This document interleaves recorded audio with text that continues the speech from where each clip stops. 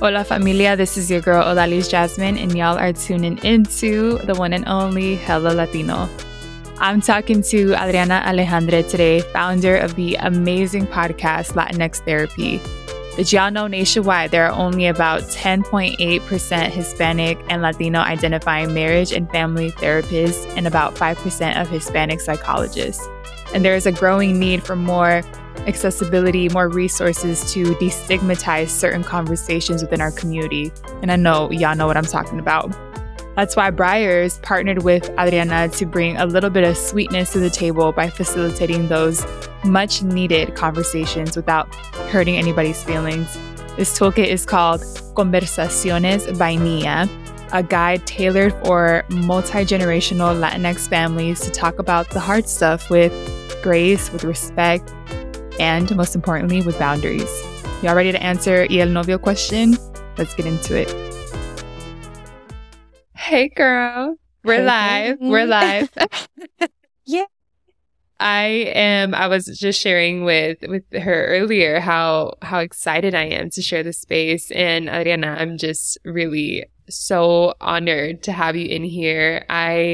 Like I was telling you, I follow your podcast. I've been a fan. I started listening to podcasts in the pandemic in 2020. And I think a lot of people started to listen to more podcasts. And it was also a time of mental health, right? Really trying to figure out, okay, now I don't have all these to-do lists. Now I don't have all these events that I have to run to in my case. So let me spend some time focusing introspectively and on me. So your podcast has helped me navigate a lot of things, a lot of topics. So thank you.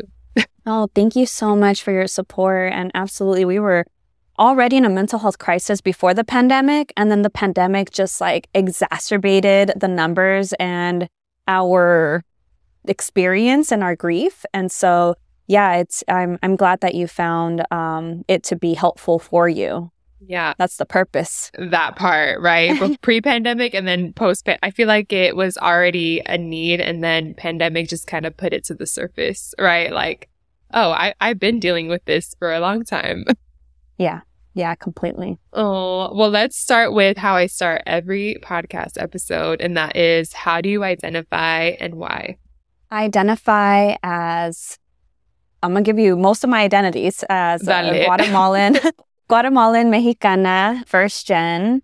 My pronouns are she, her, ella. And I'm a very proud daughter of immigrants. And so I'm not sure if that's what you were looking for. I'm also a therapist and a speaker.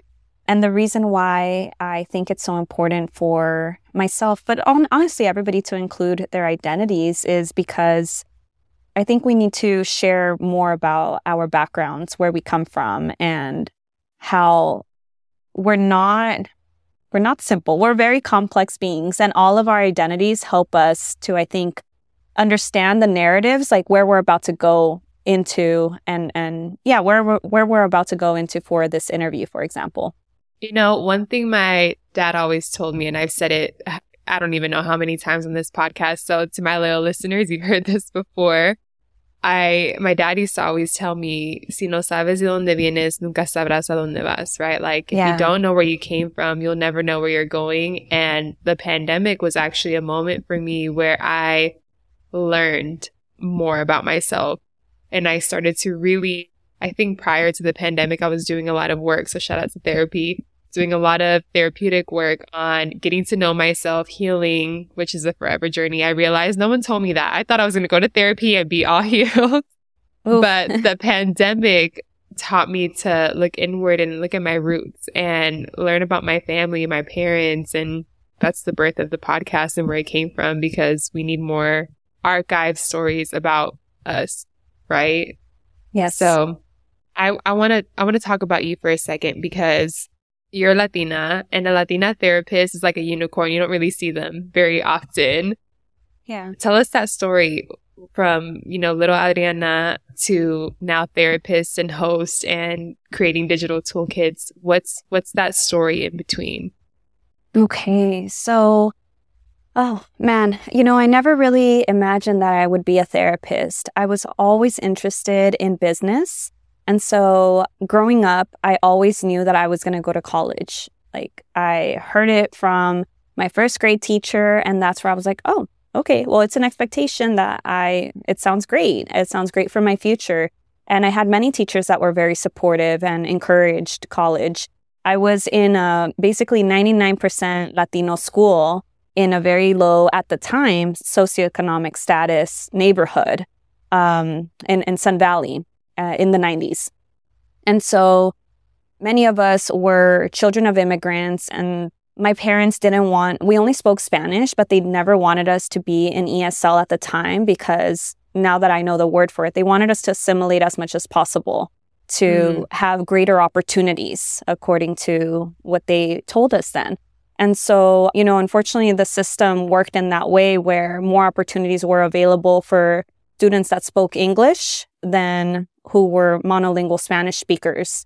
And we honestly lost our Spanish, but, I went through school getting really, really good grades, trying to be involved as much as possible, whether that was through leadership or through sports. And so I always knew college was going to be that goal for me. Just a little bump in the road, but back then it was like a big pebble, a huge ugly rock, was that I got into a domestic violence relationship really right after when I turned 18, my first, adult relationship. And I ended up, being a single parent at the time, ending my first year in college. And my parents were really, really scared, because they were like, we don't want you to drop out. And I didn't want to drop out either. So thankfully, we made it work for the 4 years. I was in the non-traditional school housing.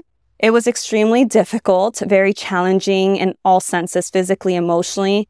And I was unfortunately failing most of my classes, and I didn't get into business economics major. I didn't get into communications major. I didn't get into social studies major. And my last try for survival purposes was to try psychology, because I had just learned about it from abnormal psychology prerequisite course. And thankfully, I barely made it in. And so once I made it into the major, I started looking into options that that were available for me as a career. And I saw that becoming a therapist was an option, and I really liked it. I felt comfortable in envisioning my future as a therapist. And very quickly, I knew that I wanted to be a trauma therapist. And so really that's where that journey of becoming a therapist began. And I did have to take a gap year so that I could get experience, since my grades were low. They barely made it through, because I was raising a child during college at UC Santa Barbara. But I took that year to gain experience. Yeah. What's beautiful about what you're sharing is this, there's two things that come to mind. There's one, this thread of like, I'm not going to give up, and how supportive your parents were. And that's one thing I always share, what I love about the Latino community, not to generalize that every Latino has that experience, but so much of our community is to be a community, right? Like, we got each other's backs, maybe to a fault sometimes, or maybe that's not present for some people, but there's that supportive nature that I think is innate in our community. Love that that's highlighted. But the second thing is, I love that it comes from a personal experience and why you want to be a trauma therapist. Oh, yeah. And I think it's one of those things that I talk about a lot at work, right? In the DIV space, in the diversity, inclusion, and belonging space. It's one thing to study white fragility and learn from it from books and get a master's in it, but it's another thing to experience it firsthand and know, this is how I need to serve that community because I've been there. Like, you connect on a more heart level. Do you find yourself doing that as well? Yeah, I really kind of classify that as like a lived experience now, right? Like, just an experience I lived through, I went through, and something now that is part of my story. There's cuentos, right? Our community is very heavy on cuentos. And so that's how I kind of embedded into my storytelling now, as you're hearing. And I also want to share, I shared the very positive, in a nutshell, aspects, but early on, definitely my mother was not accepting and was very, very difficult on me for the pregnancy. My parents are religious. And so there was that religious component in regards to, there was shame involved that I brought onto the family.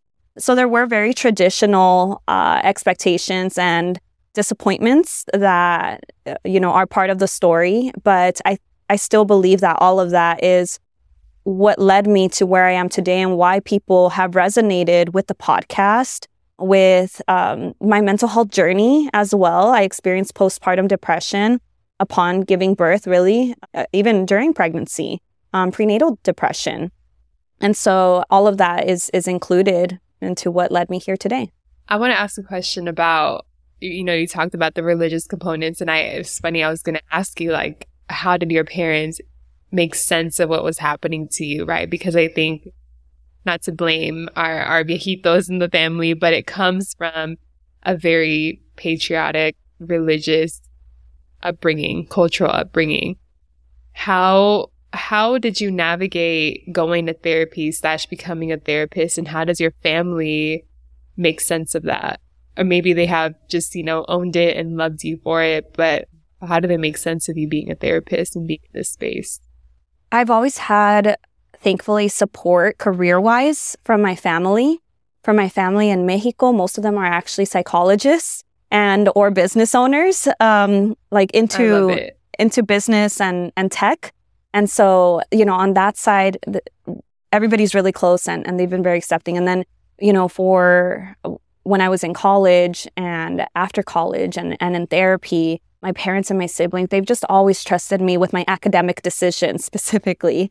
And so I have been very blessed in that sense, in that I didn't really get any, complaints like, oh, you should be a doctor, or, oh, you should be an abogada, or anything like that. There was always just like, okay, mija, like, échale ganas, And so I think that's definitely something that has been a protective factor for me, because I didn't have to deal with that stress, right? But in regards to parenting, my father was always very much more passive.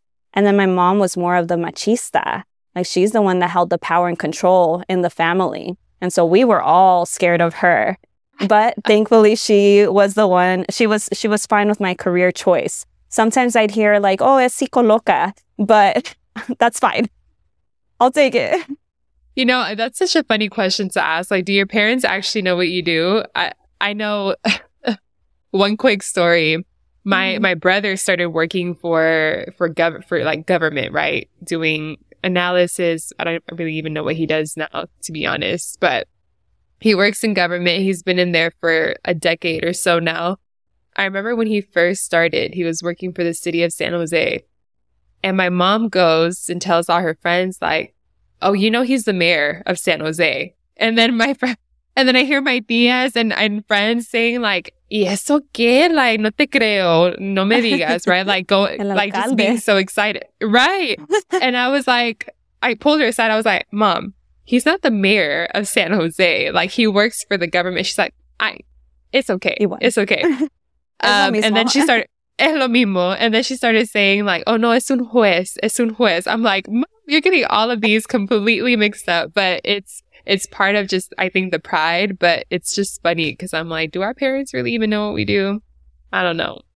They don't. I remember my mom would get so excited seeing me on TV. And even though it was Univision or Telemundo, she wouldn't even understand, I think, exactly what I was saying, because sometimes she was so in shock that she would see me on TV. So it was just very cute. Right. Yeah. I mean, when I was on Telemundo, the same thing. My mom, my dad were sending it to all the familia in Honduras, like, mira la niña, mira la niña, mira la niña. And I was like, y'all don't really know what I do. They say I have a radio. I'm like, not quite, but yes, ish. Yeah, ish, yes. Right. Ish. Yeah. But I think it's radio. Beautiful. The new up-and-coming radio, right. But it's so funny how our parents make sense of the things that we do. And in all of it, they're just proud because that's what this sacrifice was for. And whether they understand it or not, they're like, there she goes. She's doing the thing. I think it's more of a pride of like, she's going to be okay. It's like, there she goes. Yeah, no, definitely. I want to hear the story about podcasts.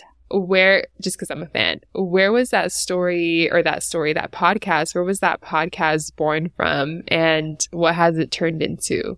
Okay, so the podcast was honestly born from frustration, a lot of frustration. I got licensed in 2017 here in the state of California as a licensed marriage and family therapist. And that year, I started my own practice, and I honestly got full really quickly. I was private pay. I didn't accept insurances, and within like 3 months, really, I was full. And then I was still getting phone calls from people that were in therapy, were seeking therapy for the first time ever. Many of them, the Latinx community, people that identified as immigrants, some undocumented folks. And I just didn't find it fair to have a wait list. I was extremely frustrated with not being able to find resources for even my own clients that I was seeing. Like something that I can say, please watch this clip and then we'll talk about it next session. Because everything that's on the media about therapists is like, what do we see? You know, a white, older therapist, typically male. And that wasn't representative. Whatever they were doing, have been doing on TV is not representative of truly what is happening in the room with at least my style and many of my colleagues that identify as Latinx as well, or children of immigrants. So I really wanted to create a media style like resource for the community of people that were on my caseload, and then also for people on the wait list or people seeking help. And that's where I created a Facebook group first. And then I was like, I'm way too shy for YouTube, because YouTube was in 2017, 18, way more than podcasts. Podcasts were there, but it was more YouTubers. But I found podcasting to be a good complement to my shyness and being introverted and not knowing how to speak professionally as well. It's still a work in progress, but a lot better than where it was, because I could edit my shows and interview people, my colleagues from all over the States or even globally. And it became a sensation, really. Apple picked it up and it went viral because of the feature that they gave me. And I'm sure the content as well. The first 3 episodes were really great. So the guests were amazing. So yes, I that's really where that came from. Wow. I love that you turned frustration into a whole massive platform that is helping so many people, including myself, it actually stemmed from another episode I had early on in this podcast. One of the women that was on the podcast mentioned you as a resource to everyone who was listening. And that was my first introduction to it, where I'm like, oh, I need to listen, and have been obsessed since. But I think it's beautiful that you can turn something that was so frustrating into a platform that is needed and it wasn't there before. And my mantra is like, you have to create what you wish you had when you were younger, because if you don't, girl, who will, right? Exactly. Yeah, exactly. I heard something similar recently too. Like, someone else is like, tienes toda la pena, and someone else is running with your idea and taking it. And so we just have to get out there, because we have amazing ideas that are so intuitive, but because we maybe don't feel like we'll have the support, it stops us. And we know that also first gen suffer from a lot of imposter syndrome. And so there's, some of these topics are even in the Breyer's Conversaciones Vainilla digital toolkit. And we include how to have these conversations. We give precisely the language. It's very tailorable, but we give the language that people can use to the older generation, to the younger generation, to explain some of these taboo or difficult topics. Beautiful transition into talking more about that toolkit. Can you explain what this toolkit is, what it's for, who it's for, and how they can get access to it? Yes. So I'll start by sharing that I really appreciate the way that Breyer's, which is a company that I grew up, eating their ice cream. So this is a very, very full circle partnership for me. And it's just so great to know that they are they're wanting to help multi-generational Latinx households. And I, just until earlier this year at the age of 32, barely moved out from my mom's home. So I was very much in a multi-generational household, raising my own son there with her and my siblings, and also my husband that I married a couple years ago. So it was very interesting in those dynamics, and everything that we talked about are things that I hear commonly with my clients, in my own household. So I know firsthand the complexity and the challenges for conversations like this. And so this partnership really came about like just wanting to give a digital toolkit, an accessible, a free guide to our community. And we called it Conversaciones Vainilla. And it's available on our website, latinxtherapy.com. It's in English and in Spanish. And we talk about childbearing expectations when we hear, ¿y los niños pa' cuándo? Right? Self-care is selfish. Yes. Every Nochebuena. Every Nochebuena. Oh my goodness. Yes. So, this is also very timely. I'm glad we're having this conversation. Yes, because the holidays are coming up, and, we're going to hear some of these. Yes, that like what I mentioned, that self-care is selfish, right? How to set boundaries. We talk about how to reaffirm somebody, how to validate someone, how to redirect the conversation when it gets difficult. There are many different examples, and how to explain maybe what the younger generation is witnessing between your generation and the older generation as well. So it's just infused with a lot of different tools and language, which is what people have been asking for. It's the how. How do I have these conversations? As Briars mentions, how do I sweeten these difficult conversations? And so this toolkit gives you that footprint to start the conversation. And before you get to all the examples of how to also talk about therapy, que la terapia no es para locos, for example, we also discuss how, everybody needs to be in a very neutral emotional state. These conversations can't happen when people are already heated. And, that sometimes we need to take breaks from the conversations. And these are ongoing pláticas, right? It's not, people aren't going to change their mind right then and there. We should see it as a partnership, right? If we want to continue a relationship with this loved one. I can't even explain how necessary and timely this whole toolkit is and this conversation is. You put this toolkit together. What were some of the conversations that were hardest for you or just most challenging for you to sweeten? Oh, that's such a good question. I'm going to take a peek at all the examples right now because there's a chart in there, again, that has different themes. And let me go ahead and read them to you. So just briefly, there's therapy. Going to therapy is for crazy people. There's religion. You feel that way because God is testing you. Parenting, if I were you, I would spank that child for what they just did to you. You're the parent. Y los niños para cuándo. Dating, y el novio para cuándo. Money, talking about money is mala suerte. So these are things that you can expect in the toolkit. And in regards to what was most difficult for me, there were a couple. It was definitely the money one because my parents, although we didn't really talk about money, there was a heavy emphasis on saving. So we didn't see it as it being mala suerte. It was more so a survival thing. But again, my parents really believed that we would be successful. And so as long as we stayed consistent with our academics, they trusted that we would eventually, I feel like they had this abundance mindset, stay consistent, do what you have to do now. You have to sacrifice now, but it's going to pay off in the future. So that one was difficult. And I definitely got help from the community who experienced, beliefs like that. And then also the religion one, because my parents, although they were Catholic, they didn't really bring in religion too much into their discipline. It was very rare when they did. So, but this is something I hear 95% of the time with all of our clients here at my group practice. You feel that way because God is testing you. You need to just pray it away. Where there's this dependency on God or religion. And that's a fine way to cope. In using religion is a fine way to cope. But to have a 100% dependency is very harmful for our mental health.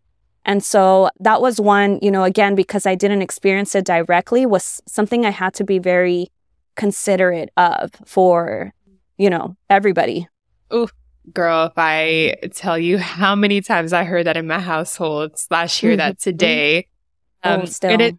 And it's hard because it creates this weird dynamic between you and God or your belief system, because there's so much complexity there. And I've had to learn that over the years. And that's a whole different conversation of how I've stayed spiritually inclined and still been able to say, I don't think this is God. I think I really need to go to therapy, or I really need to work this out, or we really need to talk this out.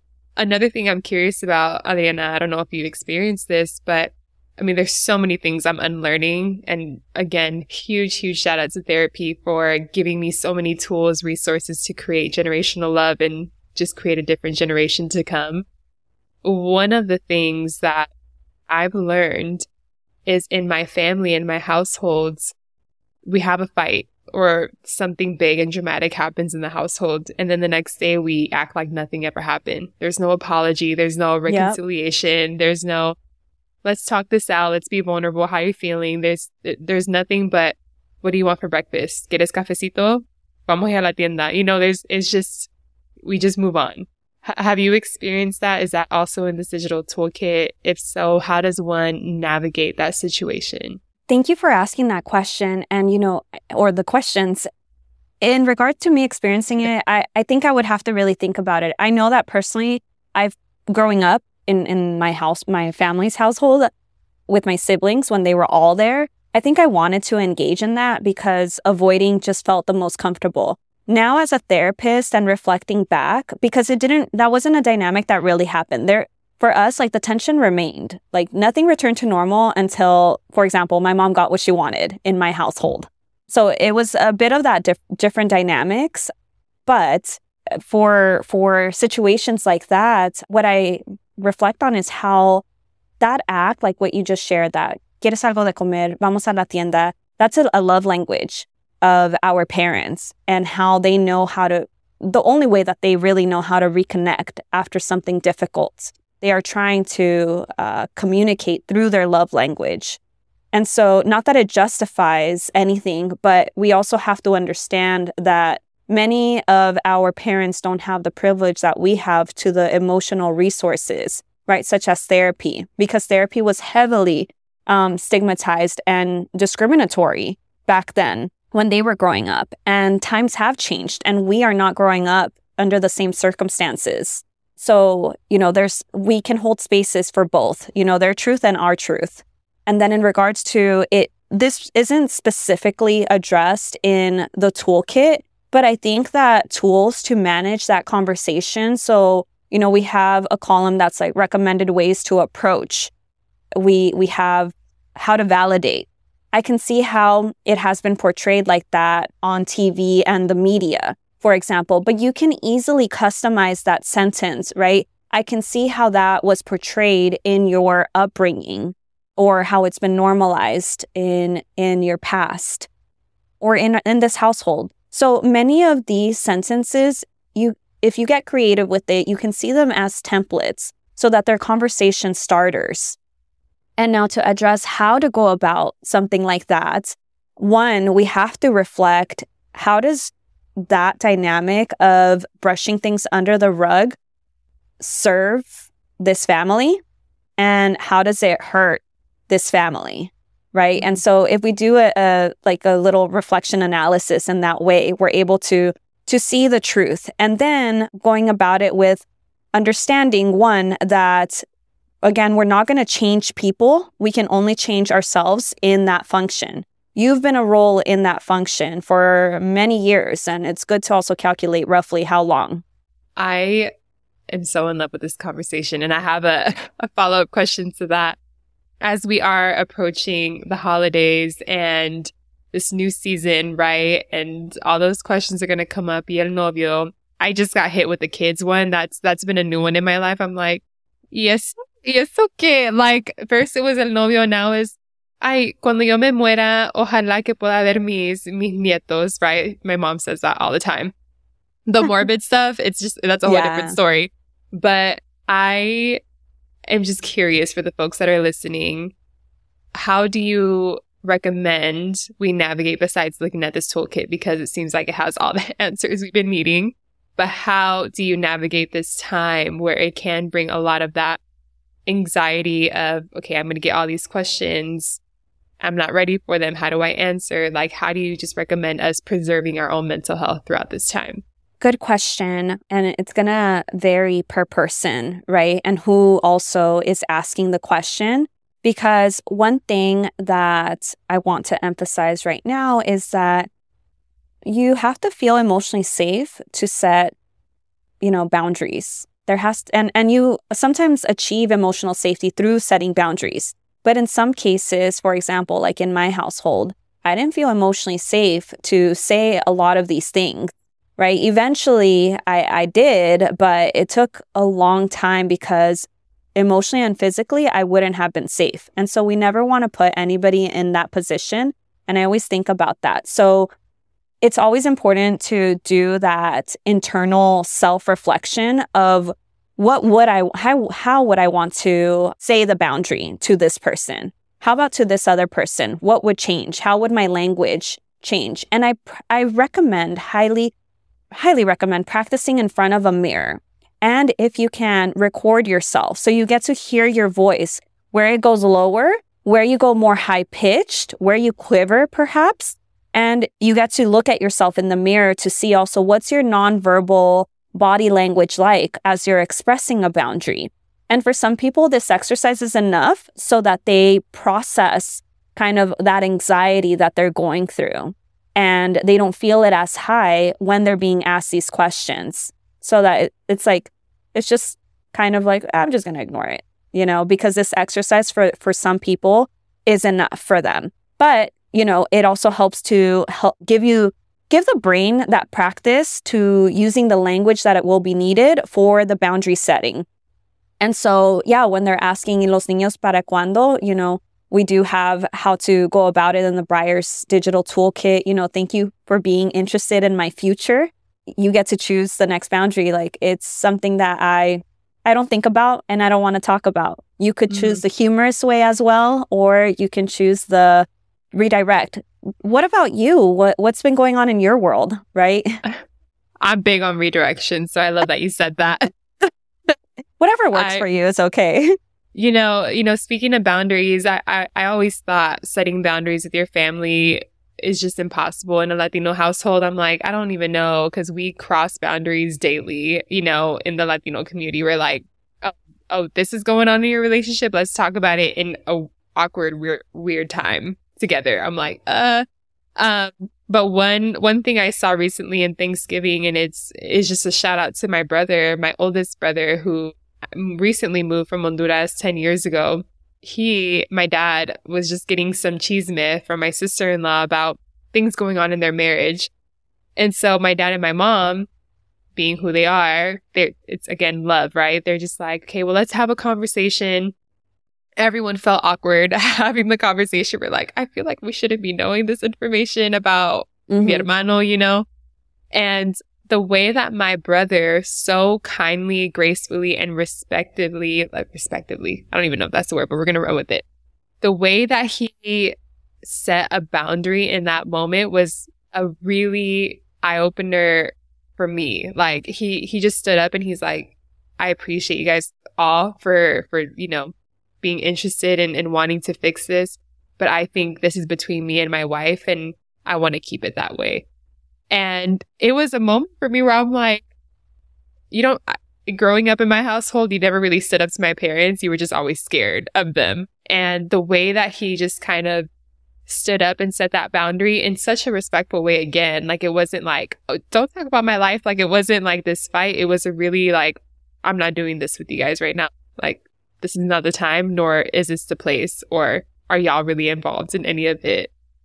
And even my dad, because I was like, how are my parents going to react to that? No one's ever done that to them. The way my dad reacted was so in respect as well. He was like, you know what? I did cross the line. I'm sorry. And I was like, you mean we could have done this with you a long time ago? Like, where is this new? Like, But again, I just want to just share with everyone, because I've always had that preconceived notion of boundaries don't exist in the Latino community or in the Latino household. But that was the first time I've seen it happen, and I've seen it happen successfully. My mom was still a little mad, but the way that it generally was received was beautiful to see. Yeah, and sometimes that's what it is. Like, it's the right time and giving yourself that opportunity. And psychologically speaking, I think what happens is there's like an emotional regression when we go back to being in front of our parents in adulthood. So like, let's say there's 25-year-old you, I'm just speaking in general here as a hypothetical, goes back to visit their family during the holidays. Sometimes they feel 15 again because the parents can make them feel that way depending on how they treat them. Removing, some sort layer of control or power, or going back to like, when are you going to get home, right? Like, you need to be home before 10 p.m., reinstating the things that you've grown out of. And so naturally, a lot of people in our community regress or feel that regression emotionally, and like they can't speak. And so when we give our parents and ourselves that opportunity to set the boundary, it also begins to shift naturally the parent-child, adult-child relationship.